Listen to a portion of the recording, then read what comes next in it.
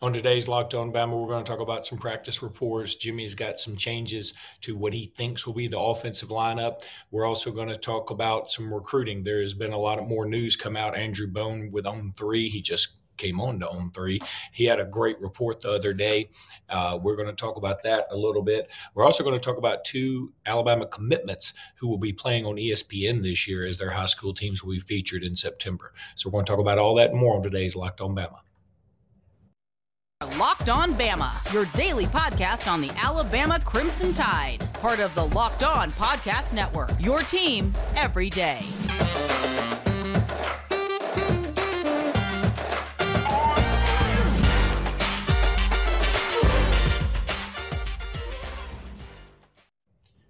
Hey, everybody, and welcome back into Locked On Bama. Luke Robinson, that's me. Jimmy Stein, that's him. Jimmy, how are you today? Good. I don't like having my phone set up at the moment, so when we go to commercial, I'm going to change it. But nevertheless, I'm doing fine. Still in New Orleans, though I've really seen nothing but the inside walls of the hotel. Well, there's nothing more scenic than the inside walls of the New Orleans hotel. Yeah, when you travel like that, it really doesn't matter what town you're in, right? But yeah, I mean, no, we hadn't really gone out and done much, and today it's back to Alabama.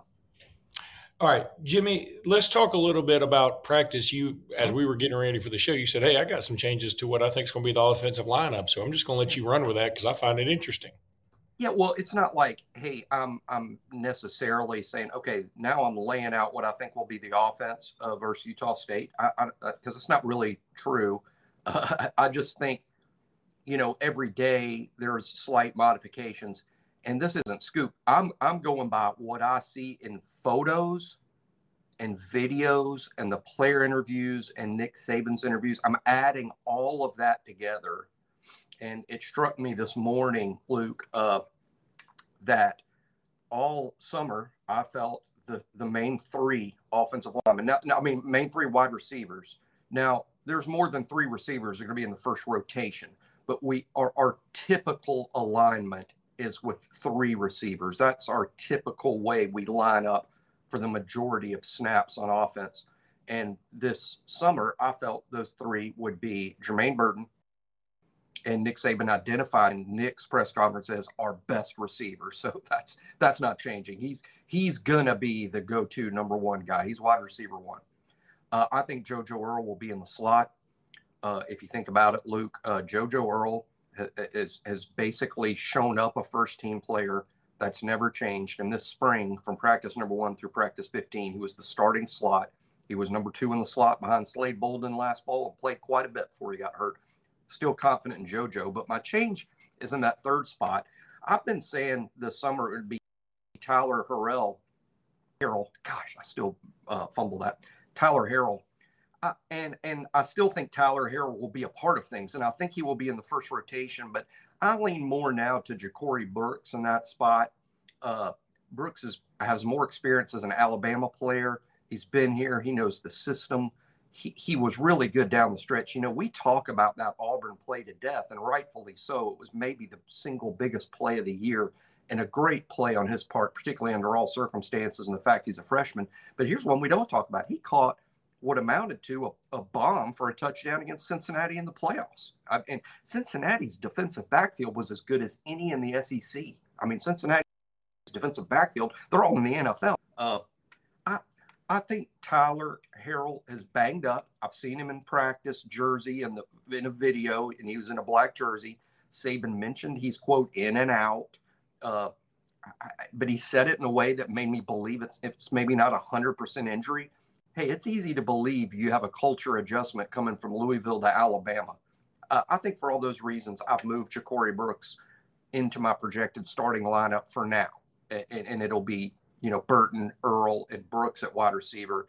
And the other change I've seen, and again, I'm going off photos and videos, not inside scoop, but just from what I see with my eye, it looks to me like the number one center is Darian Dalcourt and not Seth McLaughlin at this point. Does that mean that it's going to be permanent? No, not at all. And since I've seen that and I've put some thought to it, Dalcourt lost his spot because he was hurt, not because the coaches all got together and huddled up and said, hey, Dalcourt stinks, let's go with Seth. That's not what happened at all. Dalcourt got hurt. When Dalcourt got hurt, They originally put Chris Owens in at center. This was against Arkansas. Didn't go really well, and that's when they made a decision. Hey, if Dalcourt can't go, let's go Coughlin.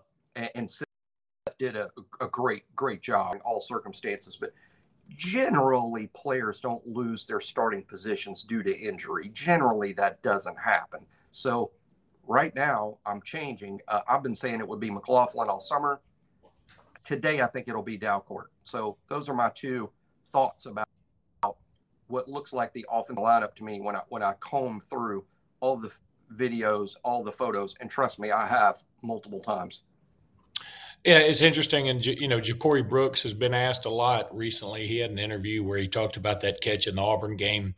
And he mentioned, hey, I didn't realize how big a deal playing Auburn was. I mean, it's funny to me as an Alabama guy who grew up right next door to Auburn that, he kind of doesn't get it, and not that he gets it now, but I mean, it just cracked me up a little bit. So I am pulling for Ja'Cory Brooks. I like him a lot. Yeah, I've heard the same things about Tyler Harrell, that perhaps it's injury / maybe not everything coming together just yet. That doesn't mean it won't. There is a culture shock, like you said. I mean, you're going from Louisville, not trying to bash Louisville, but really, if you go from anywhere to Alabama, it's going to be a culture shock. So, Jimmy, let me tell everybody about Bet Online. Bet Online, this place is just awesome. They've been a sponsor forever. We truly appreciate them. BetOnline.net is the fastest and easiest way to check in on all your betting needs. Find all your favorite sports and events at the #1 online source for odds, lines, and games. Find reviews and news of every league, including Major League Baseball, NFL, NBA, NHL, combat sports, esports, and even golf. BetOnline continues to be the top online resource for all your sports wagering information, from live in-game betting, scores, and podcasts. They got you covered every which way. Head to BetOnline today or use your mobile device to learn more about the action happening right now. BetOnline is where the game starts. All right, Jimmy, just throwing this out there really quickly, and I used him for the cover of our YouTube whatever this is segment today, Amari Niblack. And, there's a picture of him, which I did use for the cover today, like I said. And, people were going nuts just over this picture, like, oh my God, this guy's a beast. Am I wrong? And I really like Amari Niblack. Don't get me wrong. I like him. I like what he brings to the table. But am I wrong in thinking like he looked a little small in the upper body? Is that me? Am I reading too much into one picture? No. He's a for a guy who was in the tight end room. He's a tight end. I mean, and for this we make things so complicated when things are so simple. And we got in a long discussion on the Bama Insider message board about this. Is he a wide receiver? Is he a tight end? Look, he's a tight end, and I can prove it. You know why? Because his coach is Joe Cox, and he's the tight end coach and not the wide receiver coach. If he was a wide receiver, his coach would be Holman Wiggins. But his coach is Joe Cox. That makes him a tight end. Now, is he a traditional inline tight end? How often this fall are we going to see Amari Niblack lined up at the tight end spot next to the tackle with his hand in the ground like he's a third tackle? How many times are we going to see that this fall? I would go so far as to say zero. He's not built yet to do that. He is what we call a move tight end or a flex tight end. He's going to line up in the slot. He's going to line up in the backfield. He's going to be moved around in an attempt to ensure that we get a covering him, that he can easily out-athlete. He's just a walking mismatch in the pass game if you move him around. If you put him on the line, someone's going to hit him down there and not let him get into his route. He'll be overpowered and over-physical. But if you move him around, he can make people miss and get into his route. So I think he's a bit of a project, though, long-term. He reminds me more and more of O.J. Howard in the sense that, O.J. as a true freshman made a big play or two, and he's built a little like O.J. was as a freshman. Now O.J. in the NFL is listed at 251 pounds. I don't know that Niblack is ever going to get that big, but that's the goal with him, is to get him bigger. the goal with him is not to make him a big wide receiver. He'd be with Holman Wiggins if that was the case. And I think when we talk about his athleticism, we talk about it in comparison to tight ends. We don't talk about how, wow, do you know Amari Niblack and Aaron Anderson are the exact same athlete? They're really not. I mean, he's not that fast and quick. He's just remarkably fast and quick for a tight end. So we got to put some weight on him. But in the meantime, we can flex him and he can become a weapon. So I'm eager to see how we use him. And I think it's going to look a lot like O.J. Howard, who was flex guy as a freshman and lined up next to the tackle as a senior. And I think that's what Niblack's career will look like. Also, Jimmy, I want to talk about two commitments from Georgia that will be on ESPN. I think one is both of them are late September, I believe. Dylan Lonergan will be playing against Bishop Gorman out of Vegas. That's pretty cool right there. And then Justice Haynes will also be on ESPN. I think that's around September 30th, somewhere in that neighborhood. And so that'll be a lot of fun. That's great. I love seeing our commitments get to play on ESPN. I know Thompson will be on ESPN too, ESPN TOO, not TWO. I think the second week of the year. And I believe it's on a Sunday. It's either on a Saturday or a Sunday. I may even go to that game. Talking about Buford? Is that the Buford game? I think they play Buford. I said earlier this morning, I don't know this, but it just seems to be, Thompson versus Buford has to be one of the best high school football games in the United States this year. I don't know that there will be two better teams playing against each other than Thompson and Buford. I mean, maybe because I don't keep up with, I'm into prospects more than I am teams, if that makes sense. I mean, that's why, one secret that people might be disappointed to hear this about me because I'm so obsessed with it. But look, my general high school football schedule, I go to see players, not teams. So I stay for a half. I don't normally stay a whole 60 minutes because I don't care who wins the game. But I see enough in a half to satisfy, hey, I can see enough in a half. So, I don't really get into. Not that I don't get into it, but that's not why I love high school football. I love high school football for the prospects, not necessarily who's going to make the playoffs and who's the best 10 teams in the country. I really couldn't tell you. I can just tell you that Thompson and Buford are flat out loaded with prospects. I can't imagine two teams are playing each other that have more. Yeah, I watch high school football for the same reason I watch NFL football, for the individual players. And I watch college football for a totally different reason because I love the Alabama Crimson Tide. But Jimmy, let's go ahead and take a break. When we come back, I want to talk about some of these notes in the latest Andrew Bone report. All right, I'm pulling up Andrew Bone's report. He talks about Miles McVay, who will be making his announcement on Thursday at 6. He also talks about Kelby Collins, who will be committing on Saturday. Still a lot of scuttlebutt both ways there. And we'll continue to talk about those two, but I thought I'd bring up some other notes. We talked about Jordan Renaud in yesterday's podcast. If you hadn't heard that, go check it out. A name that was brought up by Andrew Bone, I want to talk about 3 new defensive line names because these are the guys that are getting the most run when it comes to comments on our YouTube page or on Twitter or whatever. People are asking like, man, we're really hurting on the defensive line. And I don't think that's necessarily true. But first of all, if we get James Smith to commit eventually, everybody's tune will change almost immediately. But here's some other 3 names that maybe nobody talks about quite as much. So I was glad to see Andrew Bone bring them up. That's Edric Hill from Kansas City. You have talked about him in past podcasts, but we hadn't talked about him in a while. Devin Hobbs, who is out of Concord, North Carolina. Apropos of nothing, I restored a fountain in Concord, North Carolina. Ruben Bain, who is from Miami. This is another guy that certainly visited Alabama and loved it. Those 3 guys alone would be awesome pickups. I mean, there are other names on here like Mateo Uiagalelei and David Hicks. I don't think Alabama's getting either one of those guys. Peter Woods is certainly on the list. I mean, always a flip candidate. But talk about those 3 guys, Jimmy, and what do you think and Alabama's chances with them? Yeah, first of all, I don't think Alabama has much of a shot at Ruben Bain. He is from the Miami area and has multiple relatives, either at Miami or coaching for Miami. And I think Bain is just not going to happen. But Edric Hill might, and Hobbs from Concord might. I think those two things can happen. But one thing I want to explain better about, the A list versus the B list and what that means and where these guys sit on it. It is completely inaccurate to say that Edric Hill and the Hobbs kid from North Carolina are B-list players or backup plans or consolation prizes.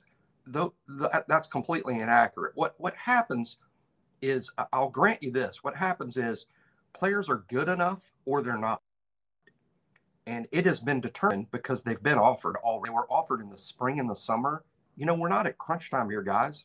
This is not crunch time. It's months. There could be players that develop this summer, this fall as seniors that get offers. You don't offer your backup plans in the spring and the summer. These are good enough or they're not. Those kids have been deemed good enough. That means that in Alabama's determination, they are both scholarship worthy players. These are kids that we would like to have at Alabama because they're very good. Now, inside the kids that are good enough, is there a pecking order? Of course. Is Hill and Hobbs good enough to play at Alabama? Yes. Would we take them over Peter Woods? Probably not. Probably not. Will we take them over Kelby Collins? Probably not. If it came down to, we don't see, and right now it's not about room. I mean, right now we only have one guy committed there, right? So there's plenty of room.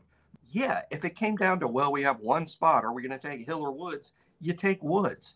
But that doesn't mean that Hill's a backup plan. They're either good enough, which means they're on the A list, or they're not. So they're A list takes. They're good players. We should be excited to get them. The only thing I will grant the critics is, if you came up with a precise pecking order, but hey, if Reggie White was coming out, then Peter Woods isn't good. Under that same logic, if we have one spot and there's Reggie White in C and Peter Woods from Thompson would take Reggie White. So Peter Woods is out. Does that mean he's B-list or he's not good enough? Of course not. There's only room for so many. I mean, that's it. There's only room for so many. It's like a budget. I mean, we're budgeted for 4 or 5 defensive linemen, yet how many defensive linemen in this class nationally are good enough to play for, 15, 18, 20, probably 20. So how are you going to get that 20 down to the 4? Well, they have to want to be here. That's number one. They have to want to be here. And if the kids that we want here and they want to be here, then there's some semblance of a pecking order. But it doesn't mean that that any list is a B list or, we got to take him because we didn't get the guy we wanted. Actually, we want all of them. That's a good take on everything and very interesting. And I think that just the wringing of the hands over the defensive line commits and recruiting, everybody just chill a minute. I think it's going to work itself out. I do want to wrap up. I've been meaning to say this the last couple of podcasts, and I keep forgetting. Last Thursday, we had Greg McElroy come speak to our Lake Martin Bama Club and President Stuart Bell, which was pretty cool. And Larry Morris, a buddy of mine who is also the president of the actual CEO of the High Tide Traditions. And as Larry put it very succinctly, if y'all want to keep winning championships, y'all need to come off your pocketbooks. And so everybody go check out High Tide Traditions and contribute. You can contribute on a monthly basis, like as low as $9.99 a month or something like that. So I'm going to tell everybody to go check that out and be sure to contribute because it will help. And I know, and as Larry said, again, very truthfully, he said, I know there's some people in this room that don't like the idea of players getting paid, that it goes against what they believe college football, college athletics is. I understand that. But that's the way it is now. It's not going back. So if you want Alabama, if you want to keep playing 15 games a year, you better start helping and contribute to things like High Tide Traditions. And again, it was just a very succinct way to put it, and that's exactly right. But I wanted to tell a couple other stories. First of all, Stuart Bell, he did a nice job. He said something, by the way, that I think can't be right. He said Alabama has 240,000 living alumni. We got to have more than that. Are we all? We died? have to. Have we all died? Have half of us died? Did COVID get us? I think COVID but anyway, I would think too. but okay. I mean, he's the president of Alabama. I'm just some Nimrod with a podcast. But anyway, the other thing, Greg McElroy told the story, and it won't take but a second, but Greg spoke for a long time, and somebody asked him, who was your favorite teammate of all time? He said, look, I got a lot of them. He said, Julio Jones was, the best teammate. I mean, in the sense that he was the best player as soon as he walked on campus. He was a freak. Everybody knew it the moment he got there. He's incredible. He said, Mark Ingram is one of my favorite teammates because he cried all the time. And it was funny because when we introduced Greg, we did we showed highlights of Greg in the SEC title game. And one of the highlights, of course, was Tim Tebow crying. And he said, what's funny about that is everybody talks about Tebow crying. He said, yeah, when the Jets traded for Tebow and we got him on the Jets and I was on the Jets, the first thing, like when he walked in the building, was him crying on there because people were just messing with him, right? But he said, everybody gives Tebow hell about that. But he said, Mark Ingram cried all the time. He cried when he was happy. He cried when he was sad. He cried when he was mad. He cried when he was glad. He cried all the time about everything. And he said that's why everybody loved him, because he's so passionate. Like, he cares about everything. But he said, my favorite teammate is Marquise Mays. And he just said, we're still friends, and he's just a good dude. And he was really, really talented, probably underrated in terms of Alabama lore. And he told the story about how in the 2008 Iron Bowl, and I remember this well because I was there, Alabama's up 29-0. I think we were only up 10-0 at the half. Glenn Coffey had a big long run right before the half.